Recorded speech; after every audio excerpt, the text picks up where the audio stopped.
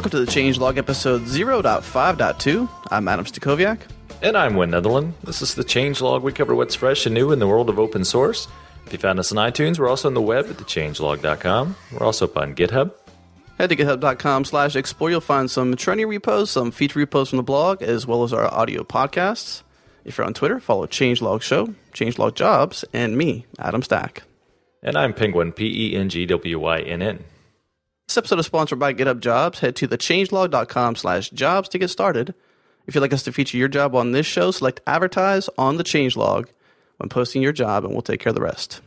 Our friend ZenCoder, a startup focused on tools and services for video website developers, is looking for a smart person who is also a Ruby and Rails engineer. Perks include stock options and a growing startup, relocation assistance to the Bay Area, and freedom. They trust you. Check it out at lg.gd/9g.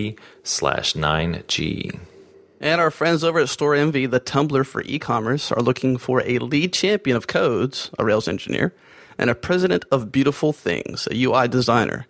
Both are full-time positions, and based on a recent tweet, they're offering a 5K bonus. Check it out at lg.gd/9h and 9i.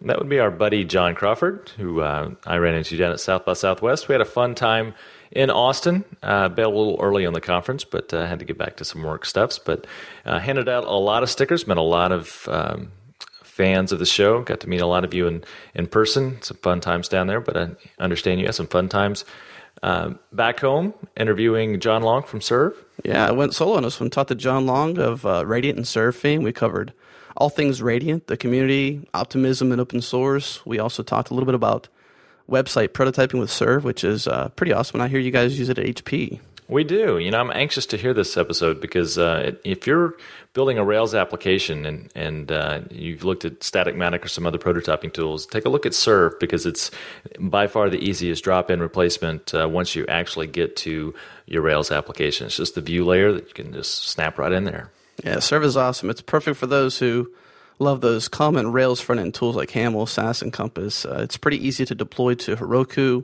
build a simple brochure website. It's even, it's production ready, so you can deploy to Heroku. It's really, really awesome. You guys also talked about Radiant and some of the backstory? Yeah, a lot about the first Ruby CMS. We also talked about John's stint into design and how he got involved with the RubyLang website and what that led to for Serve. And what I guess ultimately it was Serve because Serve kind of came from Radiant, but it was really the kickstart for Radiant. Fun episode. Should we get to it? Let's do it.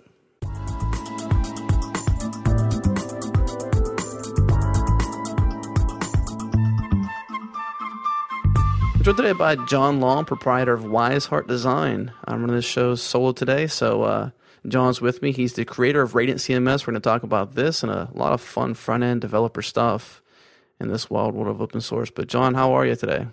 Doing well. So John, for the folks who do not know who you are, I don't know why they wouldn't, but why don't you give a brief introduction about who you are and what you've been up to? Okay, I do freelance design work. I've been doing it for a number of years now. And I guess at the beginning of my freelance career, I was involved in the redesign of RubyLang. So a lot of people know me from that. And for RubyLang, I also created RadiantCMS, which is a content management system that is well known in the Rails world. So, yeah, that's who I am. I live at home. I have a dog, Lily. So, yeah. Very cool. That's actually how I know you from back in the day, and I love the design that you did for the Ruby website. It's definitely awesome. But I didn't know that Radiant came out of that project. What was that like?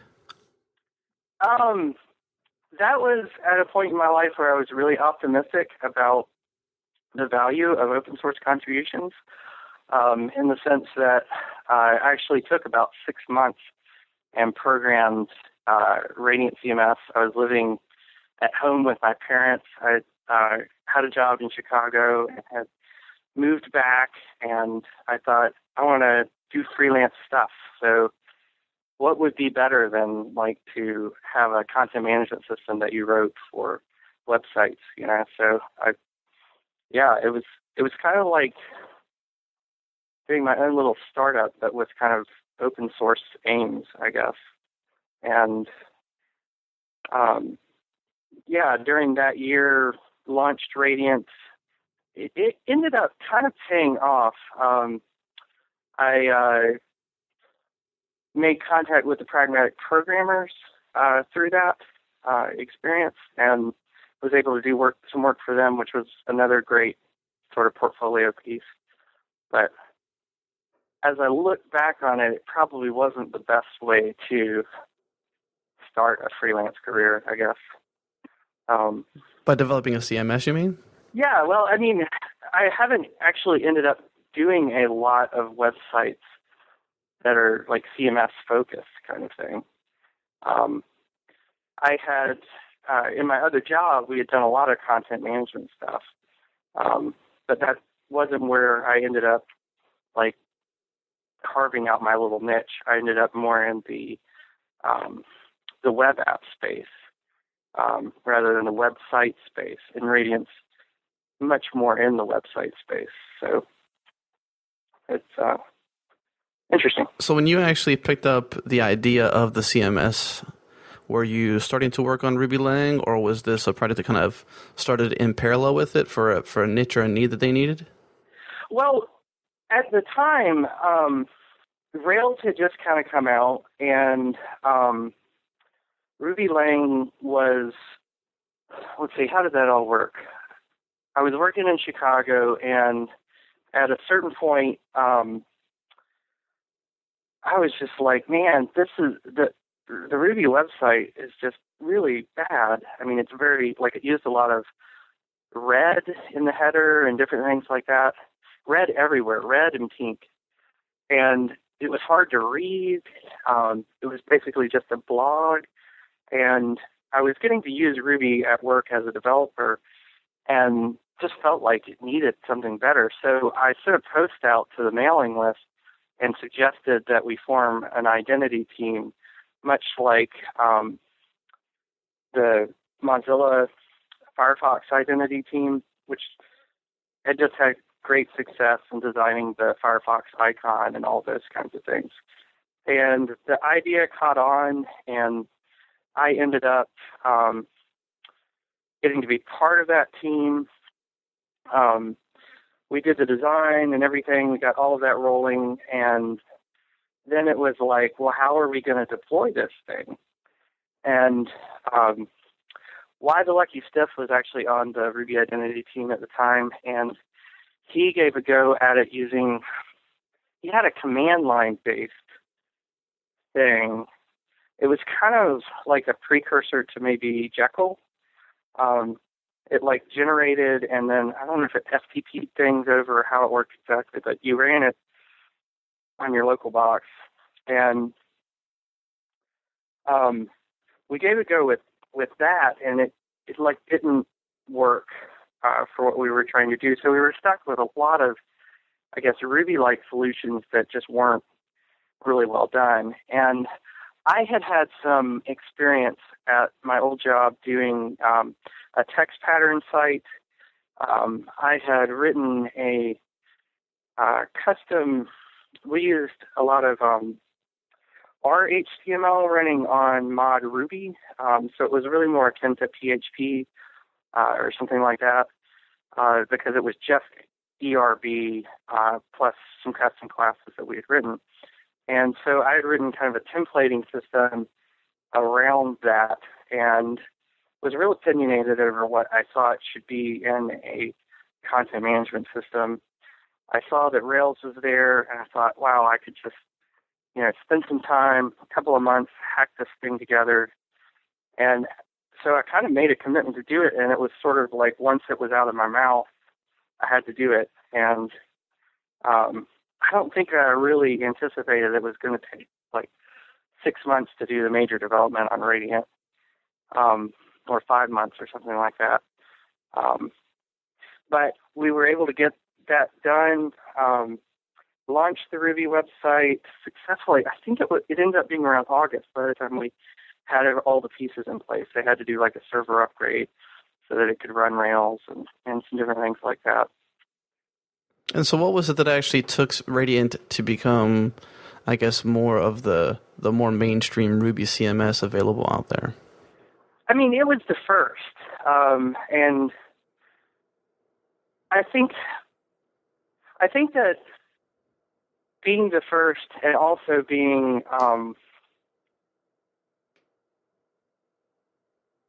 well, we made a commitment kind of early on.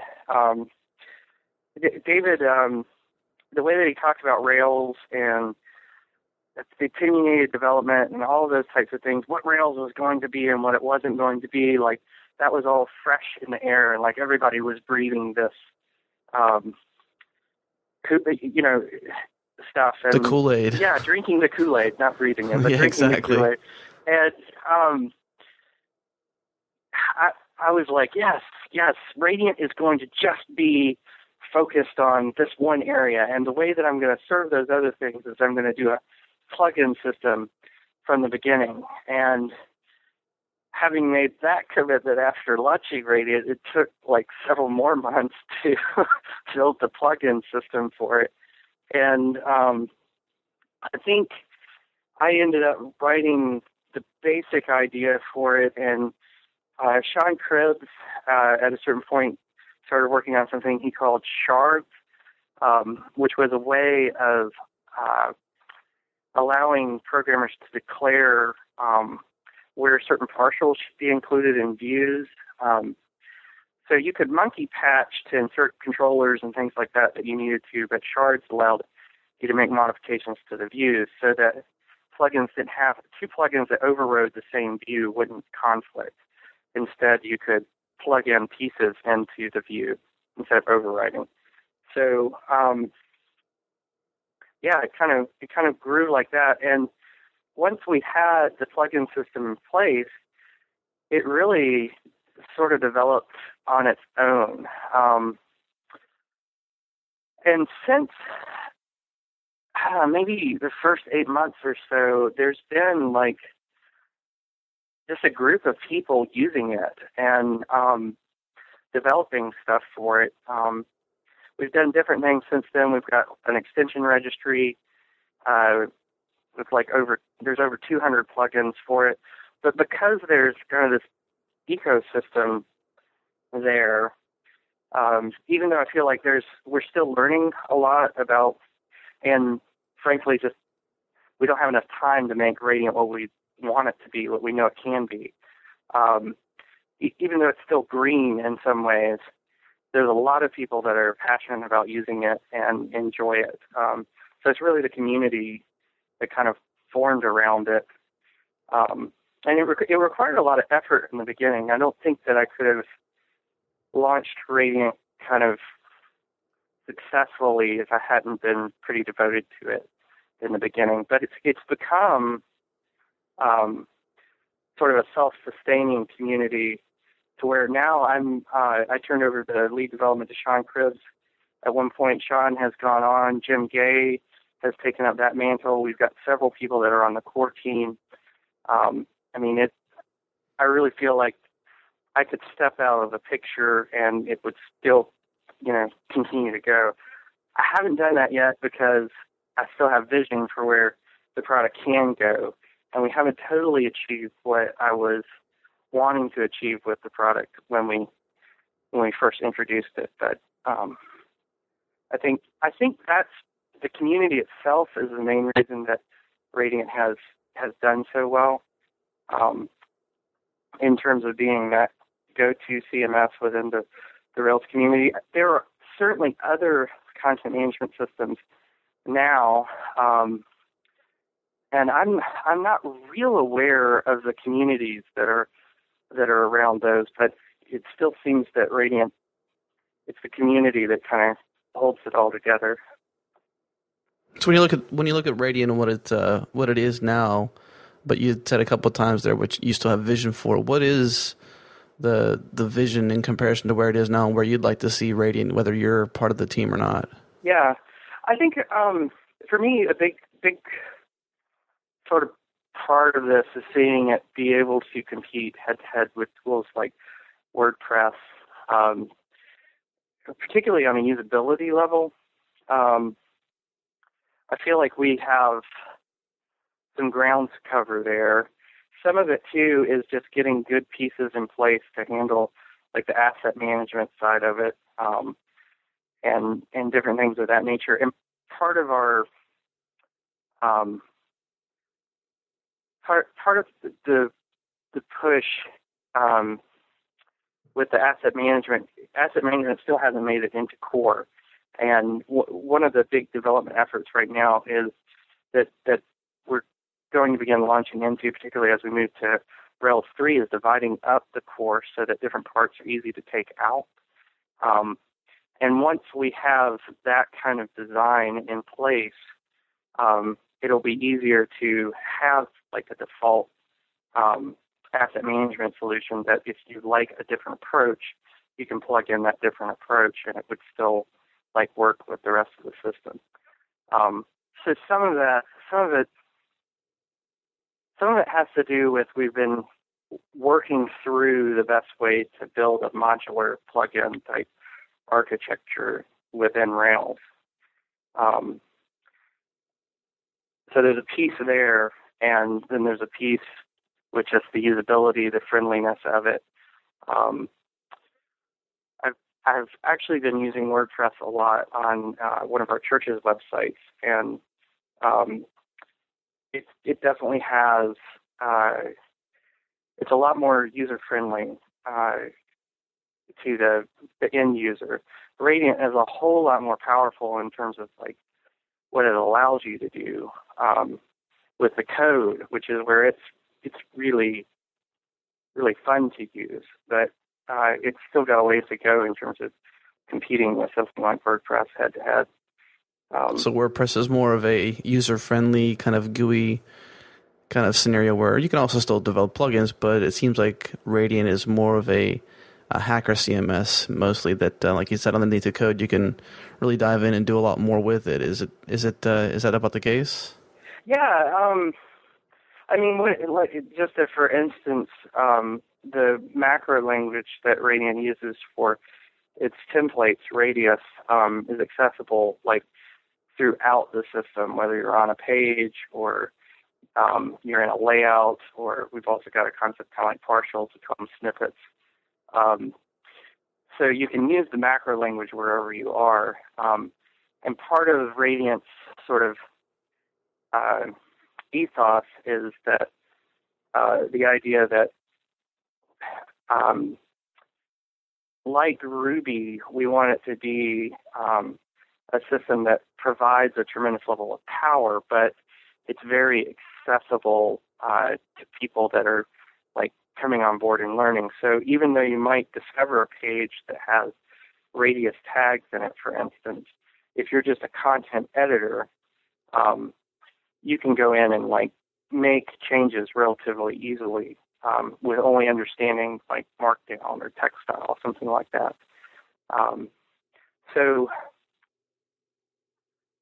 there's definitely is a lot more, I guess you could say, raw power in what Radiant allows you to do out of the box, but it's still not as user-friendly to the end user. And so as we continue to develop the interface, I saw you had a blog post about having more design savviness in it, and you were doing some prototyping with the navigation and whatnot. How do you get more designers involved to not only make Radiant an awesome, CMS from a back-end standpoint, how you have asset management and ease of deployment and, those kinds of scenarios, but how do you also design this interface in an open source community that makes sense? Yeah, I mean, that's really kind of an open question. It's the one area of Radiant that I have not been able to like completely relinquish to someone else, being the design piece of it. And it's something that we're experimenting with. One of the things that we're doing is we have a separate project where all the HTML development takes place. We actually use Serve for that. And the idea being that a designer wouldn't have to like understand Rails and all those things in order to contribute. He could just download the prototype project, say I've got this idea for something, and fork it on GitHub or whatever, and then everybody would be able to download it and check it out and see what it looked like before it went into development, kind of thing. So I think part of it for us, WordPress has definitely gotten a lot more exposure, for instance, and there's a lot of designers use it. And so they have had more input into the design itself from the community. And the Radiant community is not that big yet in the same sense. So I think that part of it's just we haven't gotten to a point where we have a lot of designers that are, have spare cycles and want to contribute to the way that the CMS works. And part of it is we need to do a better job of bringing those people into the community, I guess. And still experimenting with different approaches and how design could take place in more of a collaborative kind of way. I think it's certainly difficult in this open source world. I mean, if you're let's just say a designer, not so much someone who dabbles in a lot of the code, maybe you're just the designer piece of it, or maybe you're dabbling more into, HTML prototyping, but you're not using tools like Camel, Sass, Compass. You're still kind of on the actual language itself, HTML and CSS. And then you enter this world of Git and GitHub, and it gets a little intensive, and now you've been introduced to the command line if that's never been a place for you before. So it can be kind of hard to jump into these environments and, use your true skills in this unusual world. Yeah, I mean, I think for sure, and particularly Rails is not an easy environment for a designer who doesn't know a lot to jump in and work with.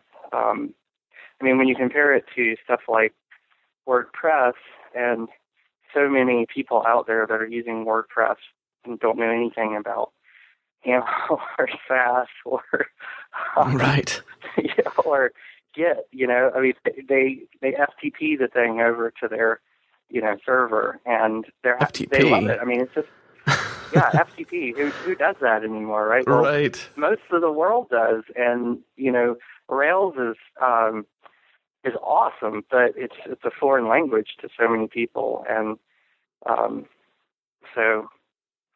Well, if they're using FTP, they must not be even using any version control systems either. So, just thinking Git, they're thinking, why do I have to version my code? That doesn't make any sense. Yeah, I mean, getting a theme and just making modifications, and you've got, the story. You make a change and you call it index.old.html. Right. All of that type stuff. So. Yeah, you have version in the actual ways you rename the files and whatnot, and then you even have like an old directory above it so that you can put those old files after they've cluttered the file system up that you're trying to mess with. So speaking of the designers and trying to prototype, you mentioned Serve as part of Radiant, and you use Serve to actually prototype the interface for Radiant. Mm-hmm. Looking also at Radiant, I see a lot of similarities in how you list pages and how that hierarchy kind of gets displayed in that UI. And it's in Serve, it's more of like right there in TextMate. Was that was that just a natural extraction from the visual UI that was in Radiant? I think that a lot of that is the result of building a lot of content-heavy sites at my old job, and I began to think in terms of like a hierarchy of pages, and that was something that I was at the time really frustrated with about a lot of CMSs is they didn't, and even I don't know, does WordPress allow you to arrange things in a hierarchy now? I don't use it enough to know, but I think they have a pretty okay UI. I think you can order the pages, I think. Yeah, I think they use kind of a concept of menus, but maybe the pages are all flat or something. I'm not sure how it works exactly, but I know that when I was working on Radiant in particular, I was really wanting it to be something that kind of reflected that concept of the URL and content being structured underneath URLs. So and in a very similar way to the way that it works on the actual file system. So when I was working on Serve, a lot of the same concepts sort of fell out in that regard. So before we dive too deeply into talking about Serve and what it is, let's let the listeners actually know what Serve is. So Radiant is a CMS. It's deployed. It's got a UI. It's got a whole different deploy structure. But what is Serve in comparison? So at its smallest, Serve is a rack-based web server for files. It handles ERB, HAML, SAS. You can integrate Compass into it.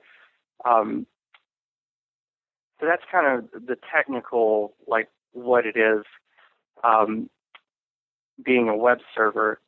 It's also, or the way that I would describe it is, it's a rapid prototyping framework for web applications, and specifically Rails applications. And what I mean by that is that Rails applications have your model, your view, your controller, and Serve is basically like having a Rails application without the models and the controllers. You just have the views.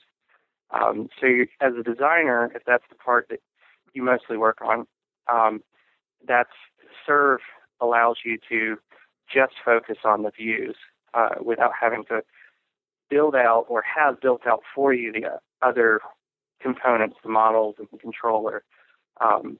So you're able to prototype what you want the application to be in HTML and CSS without worrying about how the backend's going to run and all of that kind of stuff. So, yeah.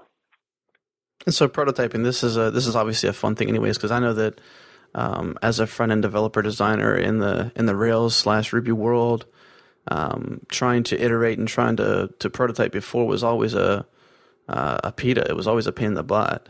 Yeah. And now that I know about Serve, my life is so much happier now.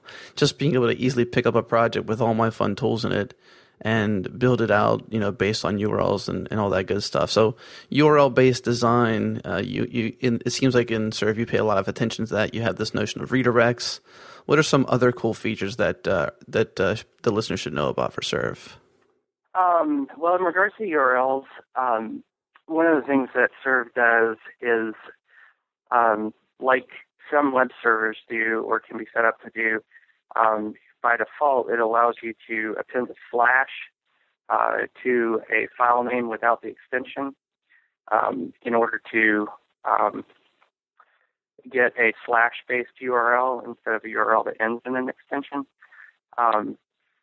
So one advantage to it when you compare it to like normal HTML is that it actually allows you to begin to prototype those URLs in addition to the HTML that you're going to want for the application.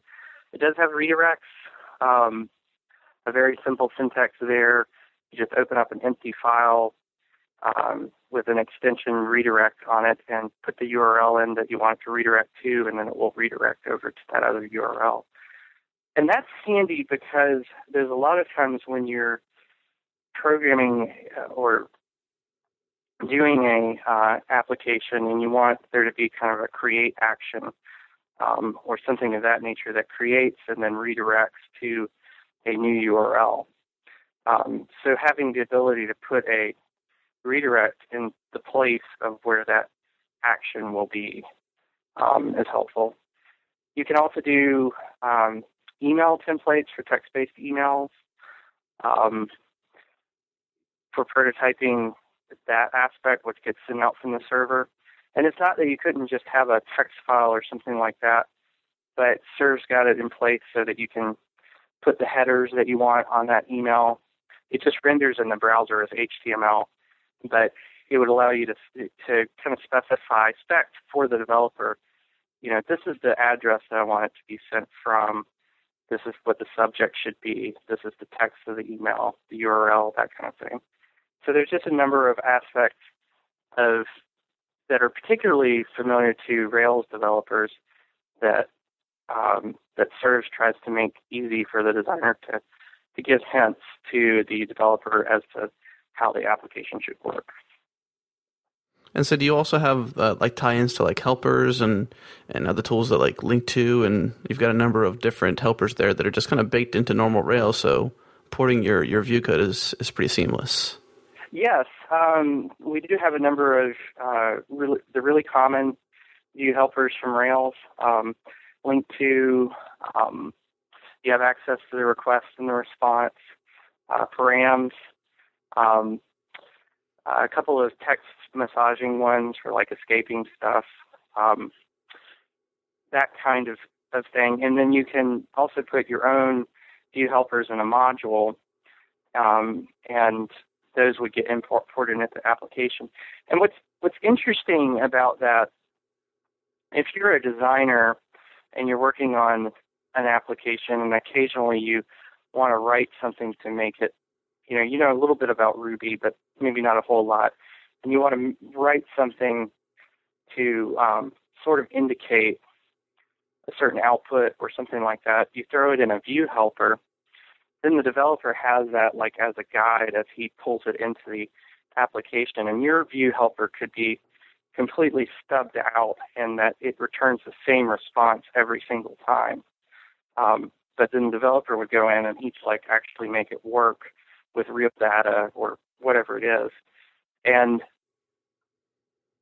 there's a nice decoupling essentially between what the designer is kind of focused on and what the developer can be focused on in the back end, because the developer could also come in and put in some common view helpers to allow the designer to be more flexible in the way that he's designing, but it doesn't have to be the same as what's currently in the application, I guess. So they can work a little bit more independently, the designer and the developer. Sometimes if you're working in a Rails application as a designer, you can change one line of code and it like messes up something unintentionally, and so it's a little bit more guarded when you're working in your own space, which is a really nice aspect of Serve. So as a user of Serve, what are some of the fun things that you like best about it, and what are some of the fun ways that you use it? I really love prototyping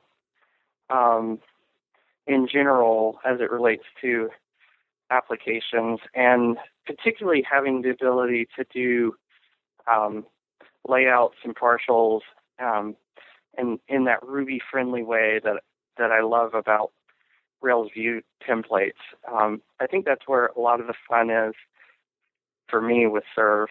I can remember on one of the early applications I worked on, sitting down with a client, and we were working through the application, and I had a layout design for the application, and we were like, what should go on this screen? What should the fields be? And he would tell me, and I would just type inputs in, and it just came alive, like before our eyes kind of thing, because I already had some styles in there. And because I wasn't actually working with like static HTML files or something like that, there wasn't a lot of code that I had to write in order to prototype the idea of something. And I went back later after that time with the client and was able to dress up the forms a little bit, change the style, a couple of things. But just being able to capture that really rapidly right in front of the client's eyes, what they were thinking should go in on that page kind of thing, was really, really helpful. And that project itself went through, we actually went back and redesigned the look and feel of it. And that was a matter of swapping in a new layout, and it like all flowed and worked like in this separate prototype application. So I think like the maintenance of your HTML mockups is probably the biggest thing that I like about Serve, and that it cleans that up. It allows me to use the patterns that I'm familiar with in Rails, but I'm not working directly in the Rails space either, so I'm not getting in the way of the developer making the changes. And it allows me to be a lot more conceptual, I think, in the sense of just sort of dreaming about what a feature should do instead of being worried, I need another controller here, that kind of thing. And actually, because I do both design and development, that's almost needed for there to be that separation, because I begin thinking too much about the back end, and pretty soon I've lost time where I should have just been writing HTML and CSS. Right, you probably generate a controller, and next thing you know, you're writing out the view code in your controller and whatnot, and then dropping out to the view instead of actually crafting the UI and thinking about that. Yeah. Kind of keeps you focused. And I mean, I work with a lot of web applications, and we make changes, significant changes at times. And if I was having to think about or adjust the way like the controllers worked and all of that kind of thing, just to prototype out a new way of doing something, there's times when like we decide not to go down that path, not to spend the money to develop that feature that way. And because we're able to prototype it in HTML, get the feel for the flow, get the feel for the features, the way the feature is actually going to work, we don't end up having to spend those dollars on the development at that stage too. So, or even a separate branch that somehow has to get merged, and it's who knows what kind of the mess that causes. Right.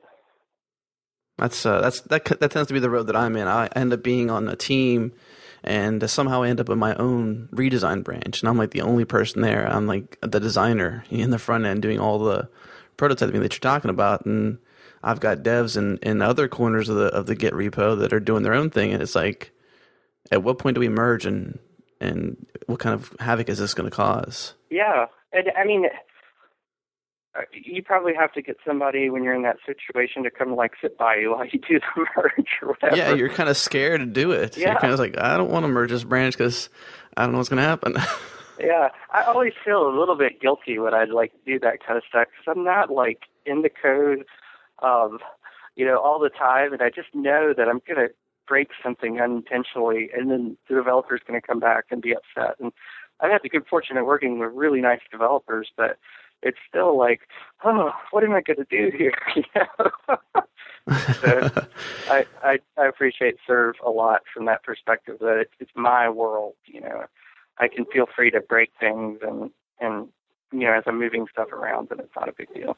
So we talked about Serve as a rack app. We also talked about it being, heavily guarded for prototyping, but what happens when your prototype graduates? Let's say you're not building a Rails app, you're just building a UI in general. Just let's say a brochure website or a light website with maybe 15 pages, 10 pages, something like that isn't very dynamic. It's pretty static. And what do you do when that kind of application grows up? Well, I mean, it is a rack application service, so you can deploy it just like you can any other rack application, which means you can, deploy on Heroku or whatever Ruby host you like. So it is useful that way. You can also use things like Rack Cascade with a Rails application, for instance, running on Rack to cascade. If the application itself doesn't have that URL, then it goes to the Serve application to fetch that content, essentially. So there's some nice, because it is a Rack app, there's some really nice things that you can do in terms of integrating it with existing stuff or running it on its own at a different place. Yeah, I almost see Serve as kind of like the perfect pages controller that I've always wanted in my Rails app. And it's almost kind of, you want to see the two play hand in hand, because you have this Rails app that is, got a full back end, but you also have this lightweight marketing / brochure website on the front of it to pin up to. But how do you build those in a normal MVC kind of schema in a Rails app. Yeah, I think that there's actually some room there for Serve to grow. It would be great one day to be able to share layouts between your Serve application and your Rails application without a lot of work. There actually is some old crusty code in there, I think, that ran on Rails 2 that allowed you to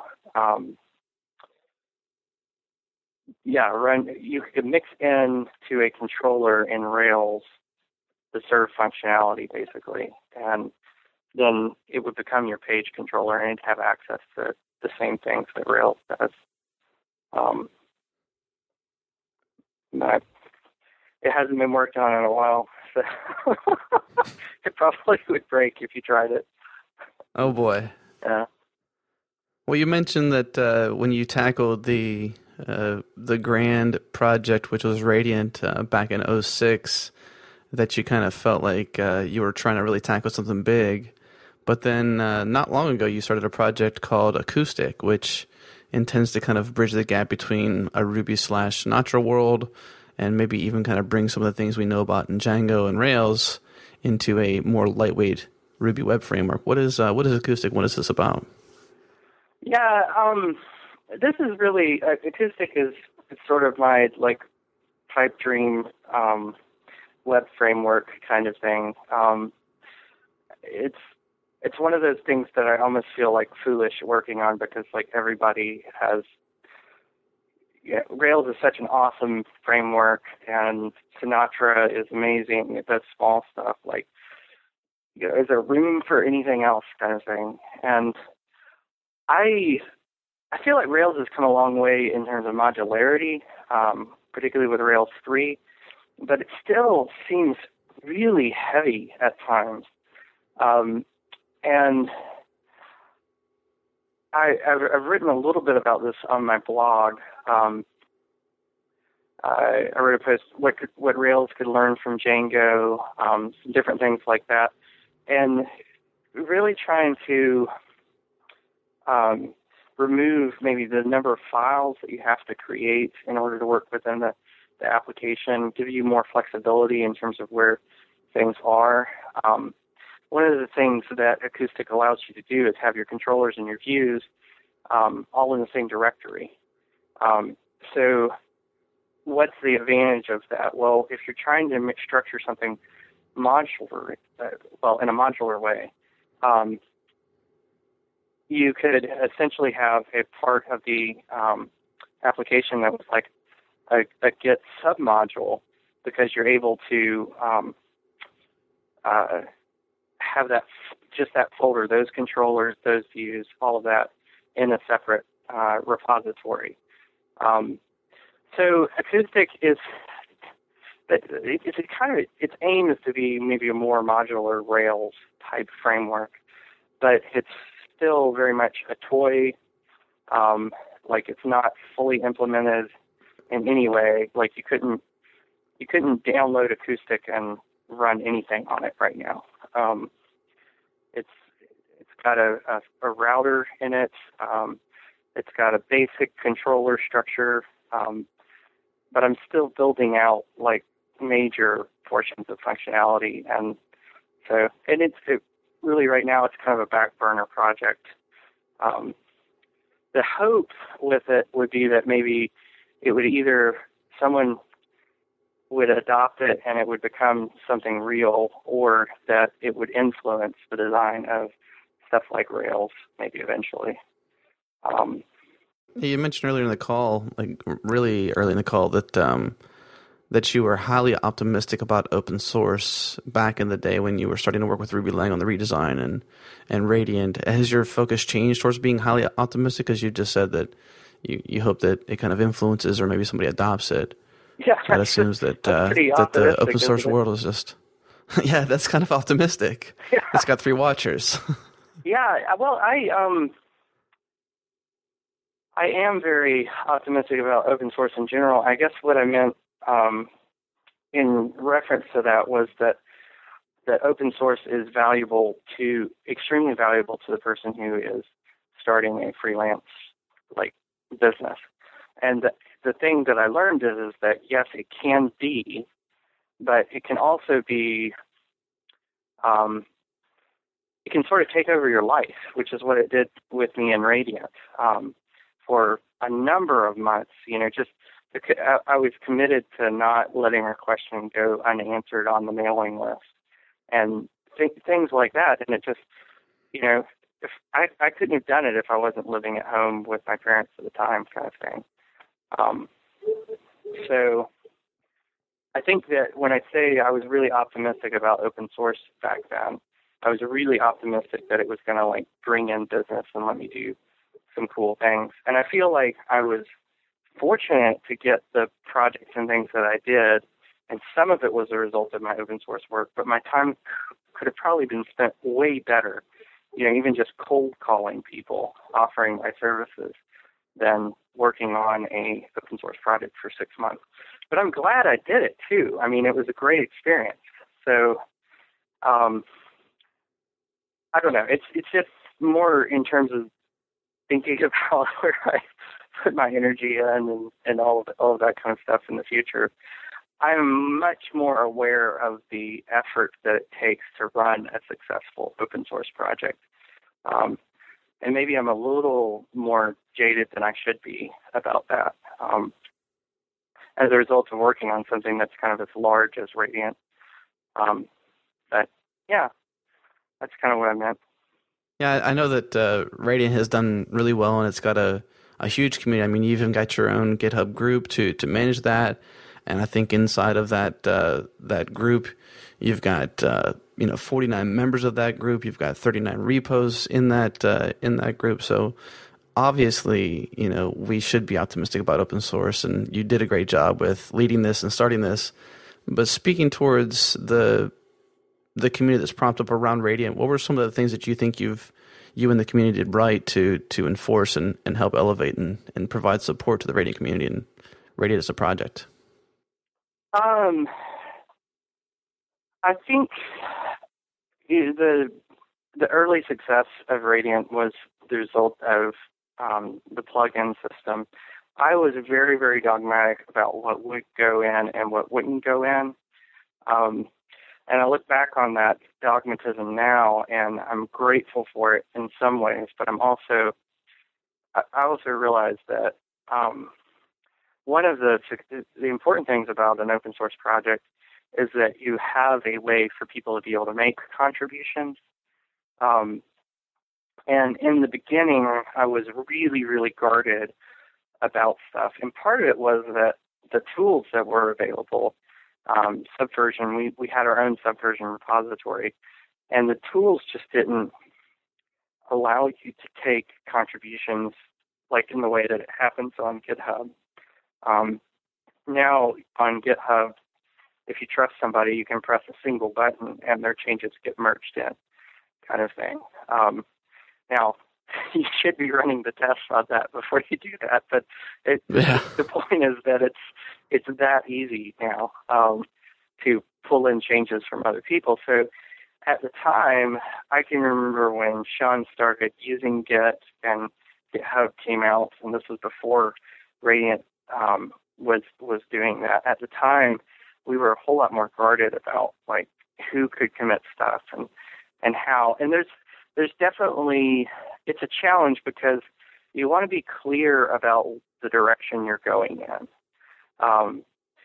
But you also don't want to discourage creativity and contributions, because there's going to come a time, if your open source project is successful, when you just get burnt out if you're doing all of the work, right? So I think one of the things that I think about more is how can I allow someone else to take over this responsibility? And it's hard because I'm a perfectionist. I'm a perfectionist in terms of the way that I look at code. I'm a perfectionist in the way I look at interfaces and all of that kind of stuff. And so, if something is not perfect when it goes into the application, there's a part of me that dies, It's so important to me that it be right. And yet I've had to kind of learn to back down from that and recognize, you know what, this is the way that it works when you're on a team.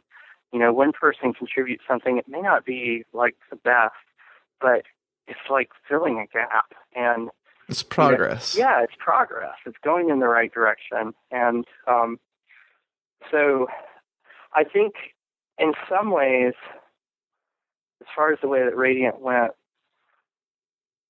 I was really fortunate. I was really fortunate that Sean Cripps came along in particular, in that he was able to slowly kind of wrench the code away from my fingers and start committing stuff. And then at different points, Sean gave other people commit rights to their project. And, you know, at some point you kind of realize that you can't do it all yourself. And that if anything's going to happen, you've got to turn over the reins and let people go with it. And people grow into these things, which is really neat to me, watching the way that open source works. We've definitely seen on Radiant our developers grow in the way that they interact with people, in the way that their coding style improves, and various things like that, and giving them kind of a home, a place where they can do that, is really, really vital to successful open source, I guess. So it's been a learning experience working with Radiant. I think I've been really fortunate the way that things have fallen out. My dogmatism could have killed the project in the beginning. I recognize that now, but and it came really close at a certain point, and it was just because we decided, we're going to do an extension system that didn't happen because people had a place where they could work out their frustrations with the way that Radiant was in a different way. So when you're not hacking on the client projects that you do, you'd mentioned that you work with Terralion and a few other client projects that you work on. But when you're not doing that and you're not hacking away at Serve or this fun dream called Acoustic, or maybe even managing or working on Radiant, what other open source projects got you excited that you like to mess around with? I am very excited about Compass right now. That's a big one. I am not as much of a contributor to other open source projects as I probably should be. I did commit some or work on some different parts that were in early versions of Rails. Definitely having fun with Rack. Just getting to delve into that a little bit with Serve has been fun. I find it really fascinating that such a simple interface can be extended in so many cool ways. There's a little application out there, and actually it's a Rack handler called Rack Lobster, which is a web application that prints out a lobster on the screen. And I can remember when I discovered that, thinking that was the most hilarious thing.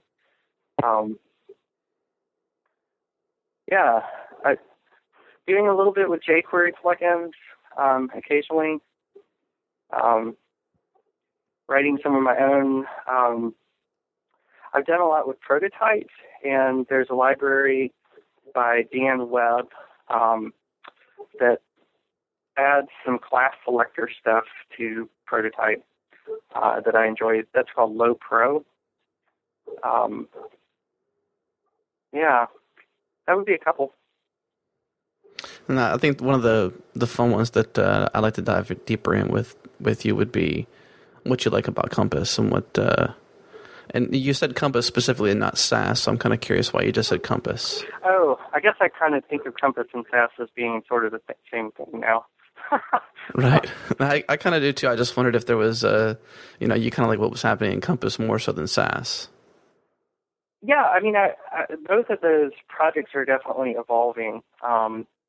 I guess the joy that I get out of it on a daily basis, just the stuff that Chris Epstein has put into Compass, all the CSS3 stuff, being able to take advantage of that in a way that like works across browsers. I love that stuff. I don't think I would be messing around with CSS3 if it wasn't for Chris and Compass, because it's just a pain to write all of those attributes like 80 times. It is probably the biggest. I think that there's any CSS developer listening to this podcast right now, if you haven't touched SAS or Compass, you owe it to your future career to go get started right now. But especially when you're talking about CSS3. I just saw a tweet today from one of our good friends. Let me see if I can refresh my tweet screen so I don't recall his name. Jeez, he's so well known too, and I can't recall why his name isn't coming to my mind. But he works at Intridia, is really well known for writing tons and tons of plugins. He's more of a developer than he is a designer, but he's also a designer. And his name is Mike. Can't recall his last name. So horrible. Anyways, sorry, Mike. But he had said basically that I totally lost the train of thought that I was even talking about. Basically, he was just saying that that because of SAS and because of Compass, or because of CSS3, he's like never touching Photoshop ever anymore. He's pretty much just having fun in Illustrator and right in the browser. And that's kind of my take too. Is like as soon as I picked up CSS3, I pretty much don't even do that. And I probably am like you. I wouldn't have picked up CSS3 sooner, as I have, or even have as much fun with it if it weren't for just writing one line to put out border radius versus 8. Yeah, I love that aspect of it. SAS, I could say a lot on SAS too. Just the way that it allows me to kind of write my own, to structure my code well as I'm writing CSS. I haven't so much developed, I wouldn't call it a library of SAS code that I use so much as I tend to copy modules from project to project. So I have a typography module that's got a lot of defaults in it for the way that I like to style, my typography. And being able to do that, share the code in that way is huge. And the way that I'm able to create small little modules that do one thing and then use that everywhere throughout my code. I love it. It's great. Yeah, I think, Compass being able to framework in general, like people might be misguided with what Compass is, and when you say it's a CSS frameworking tool, in the end the libraries within it aren't really frameworks. Like for example, Blueprint and 960GS, those aren't really frameworks, those are more so libraries, as Chris would say.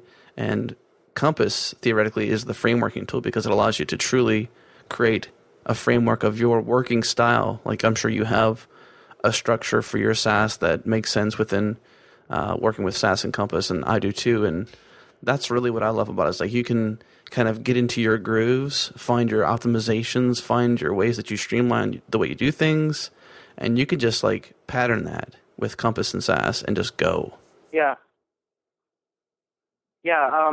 I think Fancy Buttons is a good example of a framework, I guess, within just being distributed with Compass. With Compass in mind.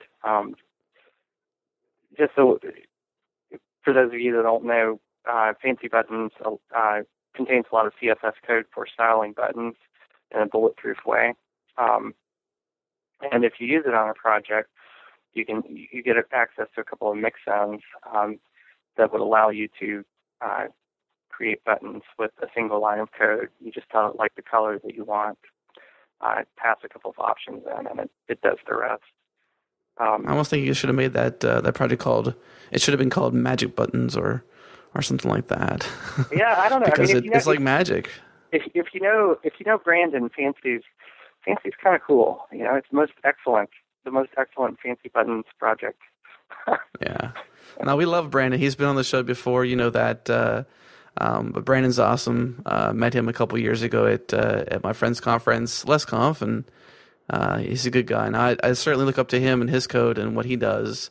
And he's big in the SAS and Compass world. And he's done a lot, and Fancy Buttons is super, super cool. Yep. But that's what I love a lot about Compass and a lot about SAS. So I echo whenever I'm not doing pretty much anything I do is in and around the Compass ecosystem. Like I've got a bootstrap for Serve that I do that's got a lot of my fun things in it because I've been using Serve quite a bit. So yeah, SAS Compass is always in my projects and Haml as well. But I don't cry when I can't have Haml, but I can certainly feel the pain. Yeah. I think I could live without Haml, but I probably couldn't live without SAS now. It's just so much a part of what saves me time on my projects. Well, John, we certainly appreciate you coming on the show and sharing your feelings about open source and your continued optimism for open source, as well as the work that you've done with Radiant and building that community and the work you're doing on Serve and all the stuff that you bring to the community and the ecosystem. I know that Win and I both certainly enjoy what you do, and I think you're an awesome designer, and it was fun having you on the show. So thanks for coming on. Yeah, well, I really appreciate the invite. It's just great. I love what the Changelog does, and it's fun to be on the show. Awesome. Thanks.